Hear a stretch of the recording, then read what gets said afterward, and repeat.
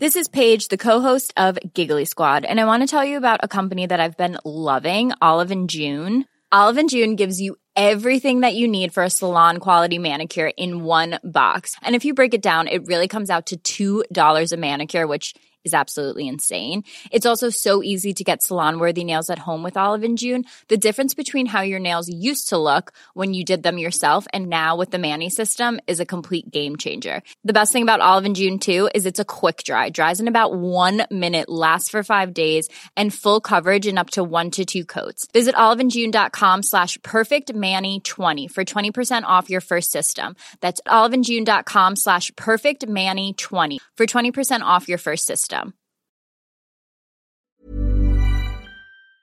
My business used to be weighed down by the complexities of in-person payments. Then, Stripe Tap to Pay on iPhone came along and changed everything.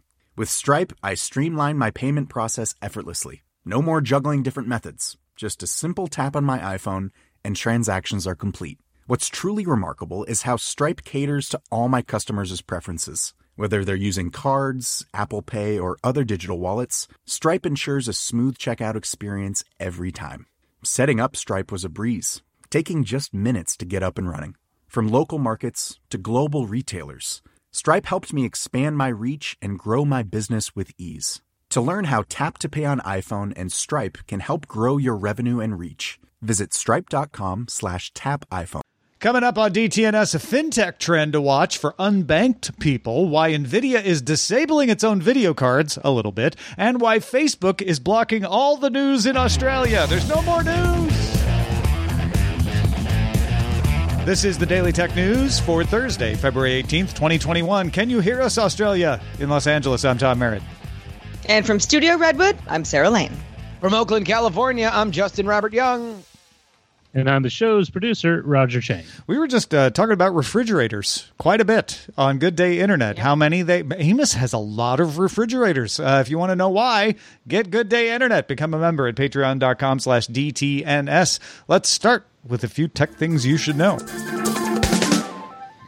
Apple TV's app is now available on Chromecast with Google TV. First announced back in December, Google also announced the Apple TV app will come soon to 2021 Sony and TCL Google TV-powered TVs. Apple has offered an Android TV version of the Apple TV app since October, but it was limited to just certain Android TV-powered Sony TVs. Newly unsealed documents in the 2018 class action lawsuit against Facebook's ad practices show that Facebook's COO, Sheryl Sandberg, acknowledged in 2017 that, quote, potential reach metrics shown to advertisers included false and duplicate accounts. In 2018, documents show Facebook estimated removing these would reduce potential reach by 10% and have a significant impact on company revenue. Google announced new Chromebook features today. A built-in screen reader arrives in March. The company also promised 40 new devices that include convertibles, touchscreens, stylus support, dual cameras, LTE connectivity. They didn't give too many specifics beyond that, though. Google also added new accessibility features to its Chrome Vox screen reader, like improved tutorials, ability to search Chrome Vox menus, and smooth voice switching. And parents can now add their children's school accounts to their personal accounts managed with Family Link. Microsoft's head of Windows Servicing and Delivery, John Cable, posted about some of the features coming to the next major update to Windows 10, version 21H1. The spring update usually has the bigger features, but they're flipping it this year. 21H1 is going to be focused on remote work features. Windows Hello will support an external camera now by default. Windows Defender Application Guard is going to get faster at opening documents. Performance improvements are coming for remote work, as well as to Windows Management Instrumentation and Group Policy Service. 21H1 started beta testing Thursday. The larger update this year will come in the autumn Windows update.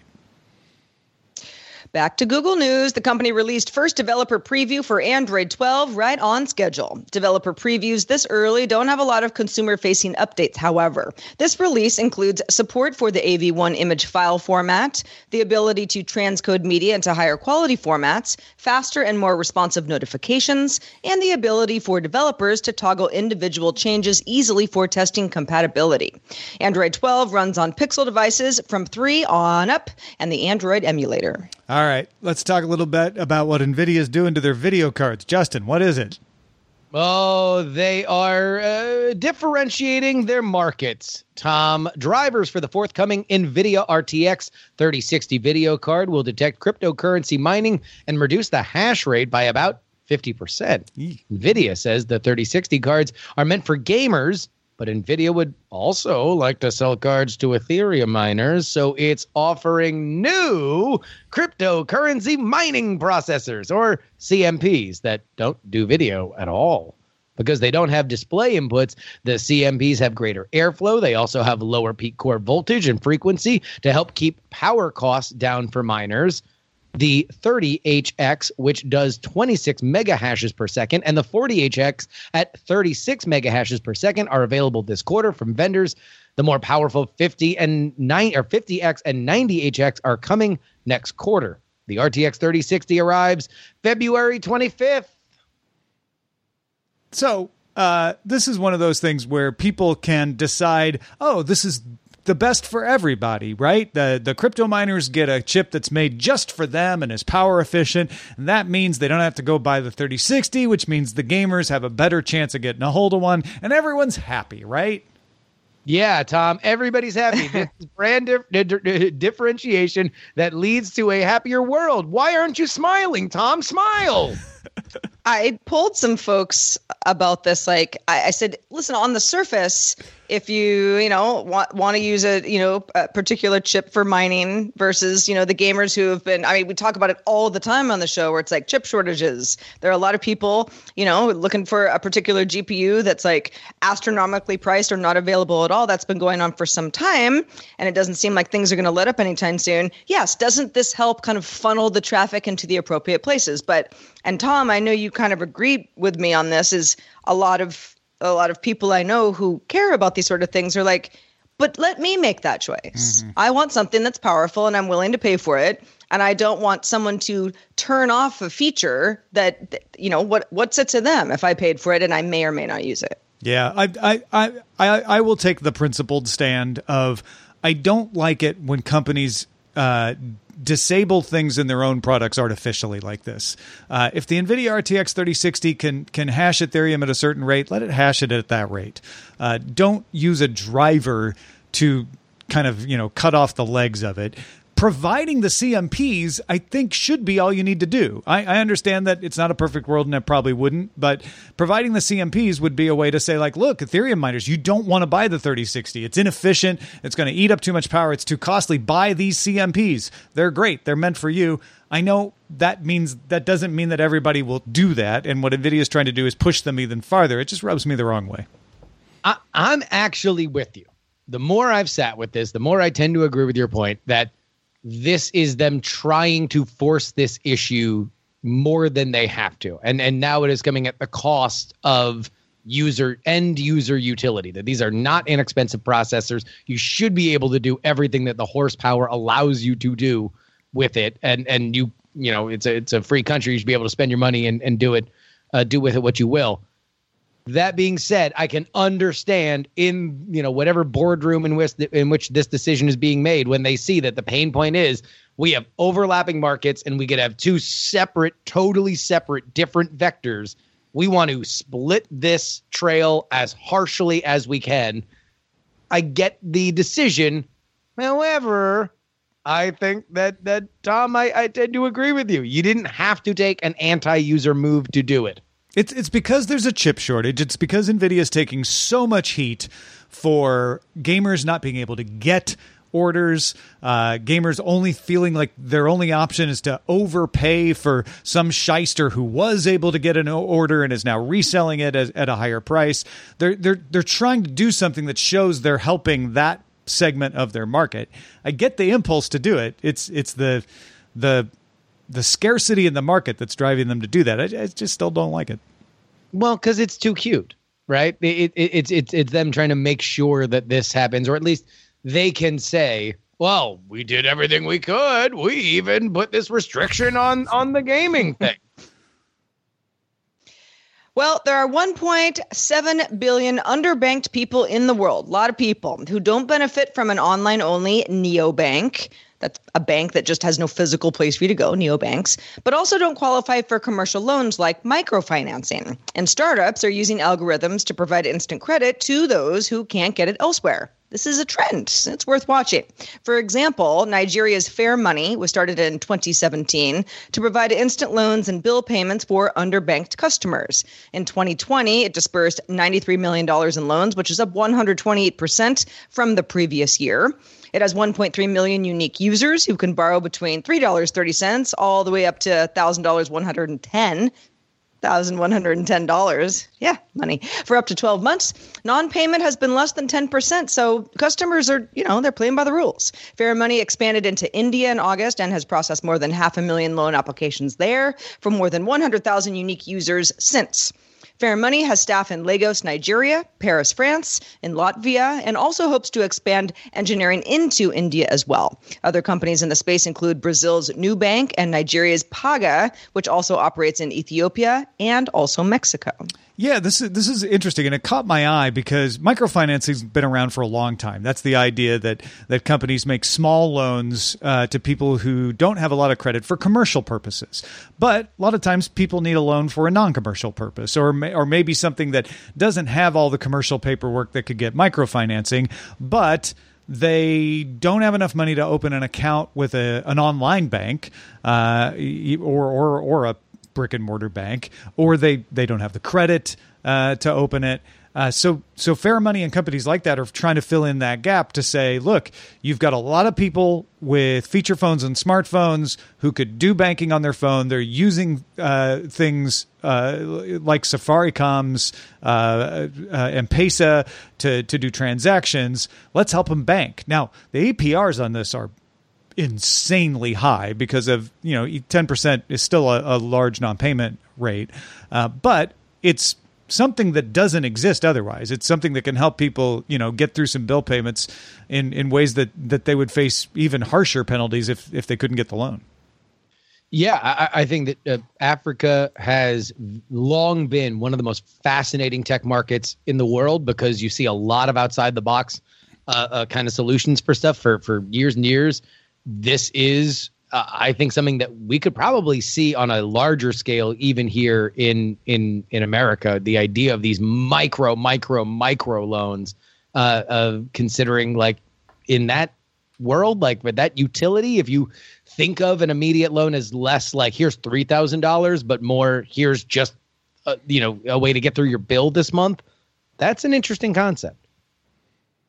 Yeah, their chief product officer at Fair Money came over from Gojek in Indonesia, so bringing some of that financial ability to do payments and everything into this is definitely something to watch.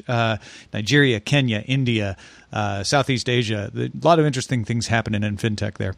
What do you want to hear us talk about on the show? One way to let us know is our subreddit. We look at it every day to be like, okay, what do our subreddit folks want us to talk about it? So get in there, submit stories, and vote on them at dailytechnewsshow.reddit.com. Ryan Reynolds here from Mint Mobile. With the price of just about everything going up during inflation, we thought we'd bring our prices down. So to help us, we brought in a reverse auctioneer, which is apparently a thing. Mint Mobile Unlimited Premium Wireless. How to get 30, 30, bit to get 30, bit to get 20, 20, 20, bit to get 20, 20, bit to get 15, 15, 15, 15, just $15 a month? Sold! Give it a try at mintmobile.com/switch. $45 up front for 3 months plus taxes and fees. Promo rate for new customers for limited time. Unlimited more than 40 gigabytes per month. Slows full terms at mintmobile.com. My business used to be weighed down by the complexities of in-person payments. Then, Stripe Tap to Pay on iPhone came along and changed everything. With Stripe, I streamlined my payment process effortlessly. No more juggling different methods. Just a simple tap on my iPhone and transactions are complete. What's truly remarkable is how Stripe caters to all my customers' preferences. Whether they're using cards, Apple Pay, or other digital wallets, Stripe ensures a smooth checkout experience every time. Setting up Stripe was a breeze, taking just minutes to get up and running. From local markets to global retailers, Stripe helped me expand my reach and grow my business with ease. To learn how Tap to Pay on iPhone and Stripe can help grow your revenue and reach, Visit stripe.com/tapiphone. The Claude 3 model family from Anthropic is your one-stop shop for enterprise AI.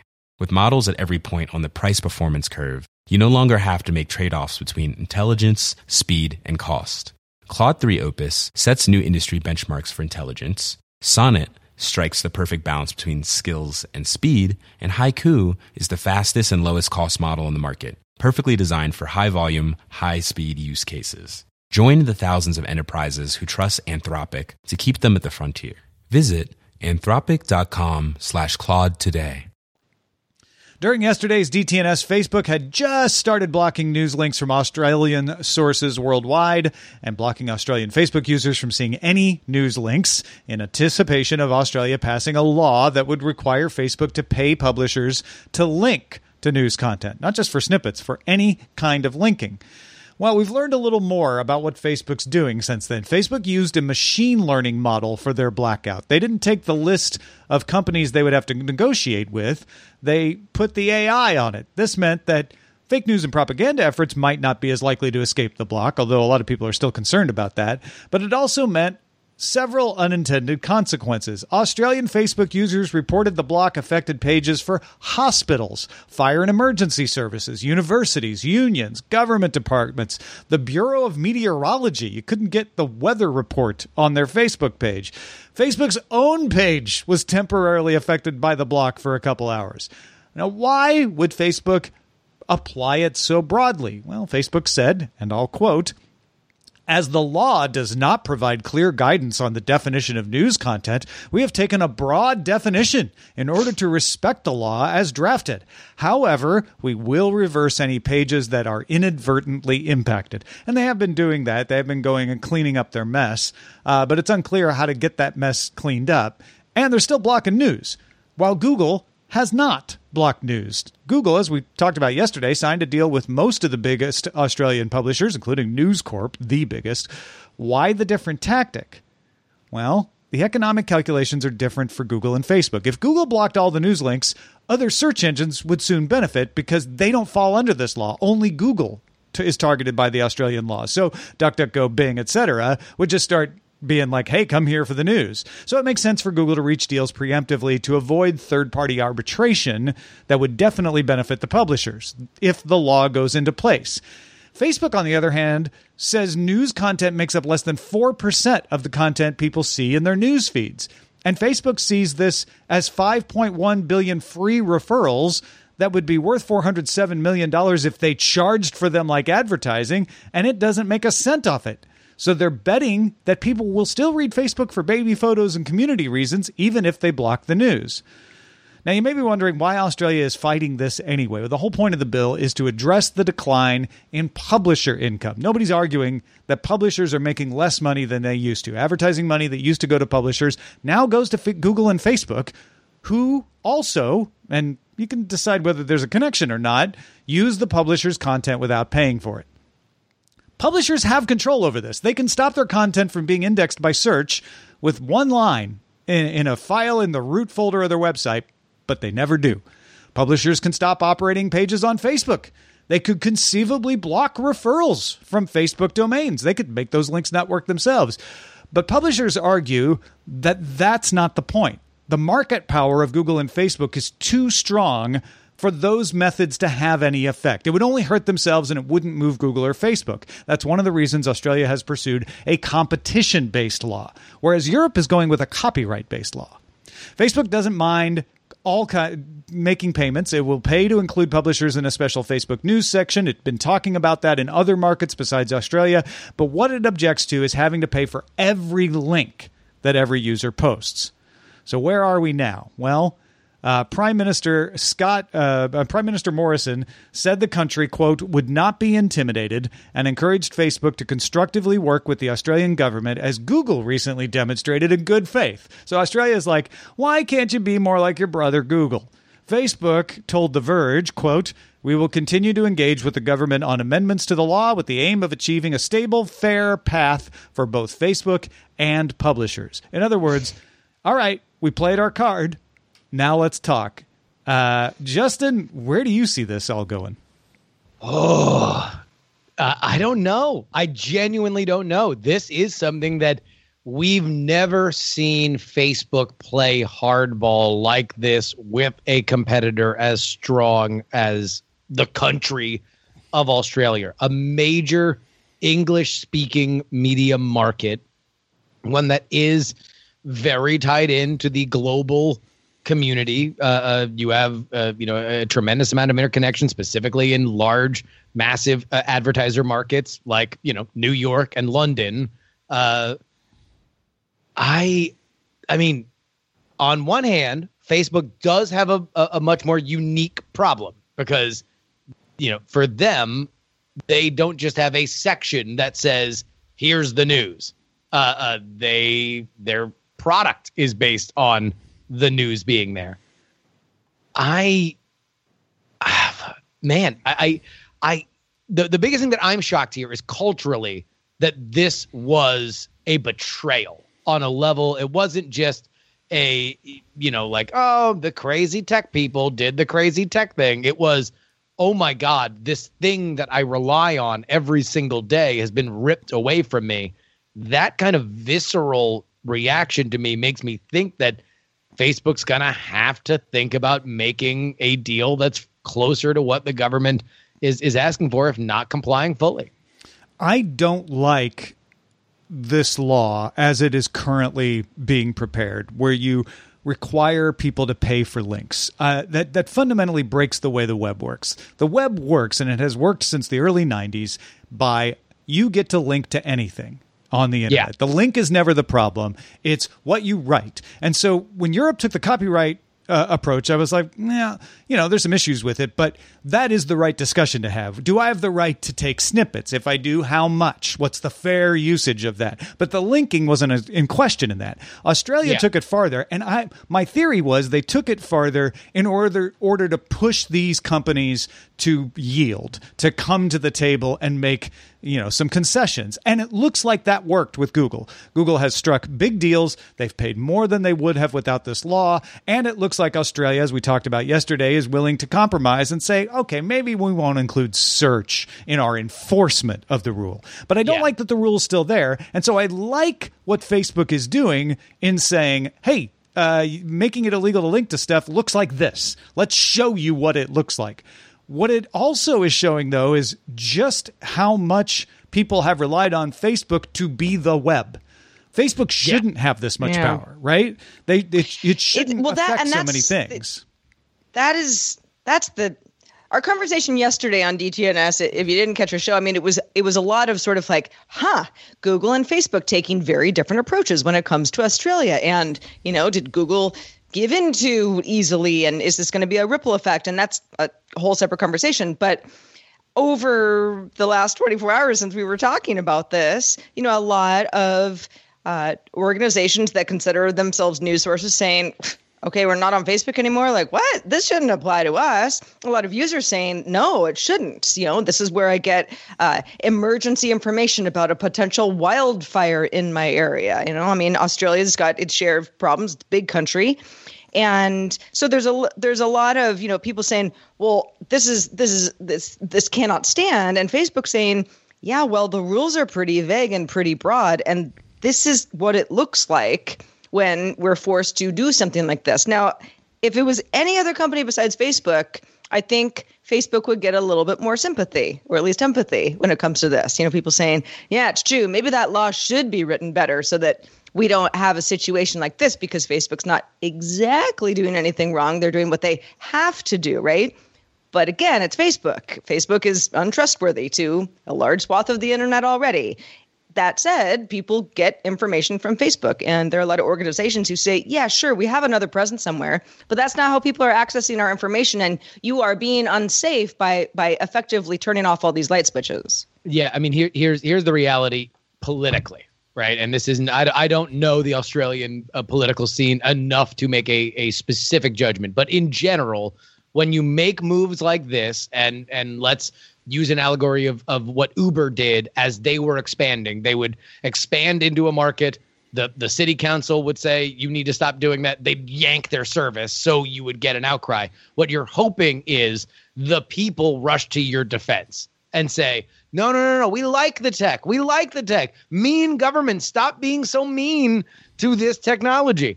I don't think, and this surprised me because it usually is fairly reliable that the tech can get, the thing that you're interacting with free or little cost will get the benefit of the doubt over the government. People don't, in general, like government.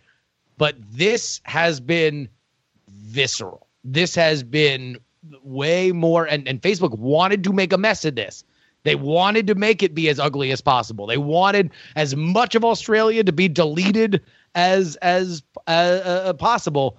And the reaction to it, I think, is fascinating, not just for this, but going forward, because we're going to see a lot of situations like this in the next 5 to 10 years. Yeah, I don't expect Facebook to blink either. This could drag out and it could spread to other markets. So that will be interesting to watch. For them, they can't say, oh, yeah, cool. We'll take this deal. Per link, of course. Please, everybody, link all you want. Drinks are on Mark. Yeah. Well, that's why I think it's going to drag out, because I don't see Australia giving them anything that they'll find acceptable. Yeah, the only thing is when you have some of these publishers that then start to look at a couple days, couple weeks, couple months, absent Facebook traffic, that they might be saying to their advertisers, oh, wait a minute, these clicks aren't coming through. Now you're going to have a larger conversation amongst very high-level parties. Indeed. Well, moving on, friends. Every week on the Snob OS podcast, Nika Montfort has been highlighting engineers, scientists, and entrepreneurs from the Black community who are making significant contributions to technology. Nika calls it Teching While Black. And she was kind enough to give us permission to share an excerpt for you. Here it is. So this week's Teching While Black is Lisa Jalobiter. She is the current CEO and co-founder of a tech-enabled platform called Tech Equitable, which uses tech to create a more diverse, equitable, and inclusive tech ecosystem. But she is a well-known computer scientist, and she got into the computer science game. I think she's been in this tech space for over 25 years. She cultivated the ascent of online video, and she is the mastermind and brains behind software that we use in products such as Hulu and Shockwave. And basically, this technology that was created by her back in 1995 has pretty much led to the development of pretty much all of the interactive media that we use now, including web animation and video games. Additionally, she developed the animation behind being able to create GIFs. Okay. So because you can go and select all your GIFs and make your funnies and improve your tweets and add a little flair to it, you have this lady, Lisa Jalobiter, to thank for that. So she is our honoree in this week's Teching While Black. That is awesome. Thank you, Nika, for letting us know about that. And let us excerpt that from the Snob OS podcast. We're going to see if we can get Nika to do some more of these for us. For more discussion on that and all things Apple, plus more Teching While Black segments all month long, check out snoboscast.com. Well, YouTube user Revideo has remastered a 4K 60 frames per second version of Rick Astley's 1987 pop hit, Never Gonna Give You Up. Now, you might remember bouncing along to that song back in 87, but you might also remember it perhaps better in 2017 when it had a resurgence in the form of what is now known as the Rickroll. Is this something that we need? Do we want Never Gonna Give You Up in 4K? Maybe not. But it might be something you want to bookmark for a rainy day prank. Little background, by the way, if you've forgotten on how that whole Web 2.0 era Rickrolling trend started, I had to look it up because I didn't remember how it started either. Back in March of 2007, the first trailer for Grand Theft Auto 4 was posted on Rockstar Games' website, but so many people were super excited and they tried to watch it and they crashed Rockstar's site. So, as they are want to do, several users posted mirrors of the video saying, you can watch it here. One of which was a user on 4chan who promised the GTA trailer, but instead linked to the Never Gonna Give You Up video, and thus Rick Rolling was born. It looks so good in 4K. I actually put it up side by side with the 1080p version on my monitor, muted, in order to compare the video, and it really does look better. Rick actually looks good, upscaled. He does, and it like things often do in 60 frames per second. It looks more like a home video than the what you would imagine a professional video looks like. And Ashley looks so much younger. I mean, I guess you get a truer sense of how young he was when he shot that video, because you don't have the video artifacting that kind of cements it in your mind as a late 80s piece of art. Yeah, a little motion smoothing effect, but otherwise it looked really good. All right, let's check out the mailbag. Yeah.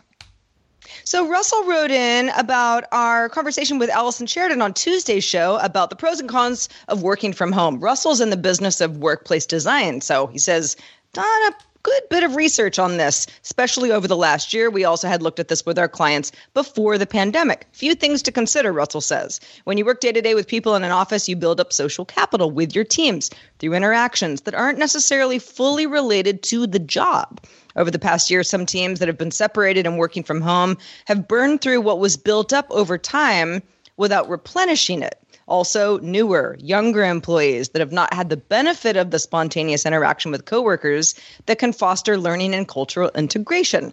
Russell goes on to say, working from home seems proven to work in the short term for most businesses, but they haven't had the time to go through a full innovation cycle and understand the effects that separation can have on creativity and development of new ideas over time. Before the pandemic, there were a number of companies that experimented with remote workforces, and for the most part, the outcomes weren't favorable to the business overall. Russell ends with saying, thank you for keeping DTNS running through all of this crazy. I enjoy it every weekend as I walk the streets of an ever-improving and more hopeful New York City. Good insights. Thank you, Russell. Yeah, absolutely. Also, thank you to patrons at our Master and Grandmaster levels. Today they include Pat Sheeran, John Atwood, and Daniel Dorado. Big thanks to Justin Robert Young for being with us today. Justin, you're back in the old CA state. I am. Yes, the old. I don't know why I said it that way. That classic reference to California. I am back in Oakland, and of course, all my thoughts are with everybody in Texas, Austin, Dallas, Houston, and all stops in between with all their power issues that they have. We're talking about so much though on the Politics podcast, including a look into a resetting of our political expectations past COVID. And on tomorrow's episode, Friday's episode, we talk a lot about super PACs and specifically the Lincoln Project, which is something that I've got a lot of very, very, very strong opinions about. Oh, I cannot wait to hear that. I'm intrigued. Hey, folks, if you need a little more explanation on big tech topics like Wi-Fi 6 or 5G or Patreon, are you one of those people who's like, why do people like Tom use Patreon? Don't they just rip him off? Well, this week's episode of Know a Little More explains Patreon and how it works and how it benefits creators, what it takes, what it doesn't, how it compares to other creator revenue sharing things like Twitch and YouTube. If you want to know how Patreon works, as well as lots of other stuff in the back episodes, check out our related show, Know a Little More. You can know a little more about all that and more at knowalittlemore.com. We are live Monday through Friday. That's at 4:30 p.m. Eastern, 21:30 UTC, and you can find out more. Tell a friend, bookmark it, dailytechnewsshow.com/live, and we'll be back tomorrow with Rob Dunwood. Talk to you then.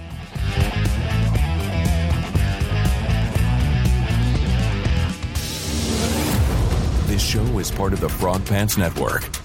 Get more at frogpants.com. Diamond Club hopes you have enjoyed this program.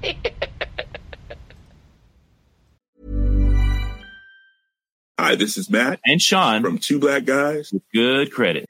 From a local business to a global corporation, Partnering with Bank of America gives your operation access to exclusive digital tools, award-winning insights, and business solutions so powerful you'll make every move matter. Visit bankofamerica.com/banking for business to learn more. What would you like the power to do? Bank of America, N.A., copyright 2024.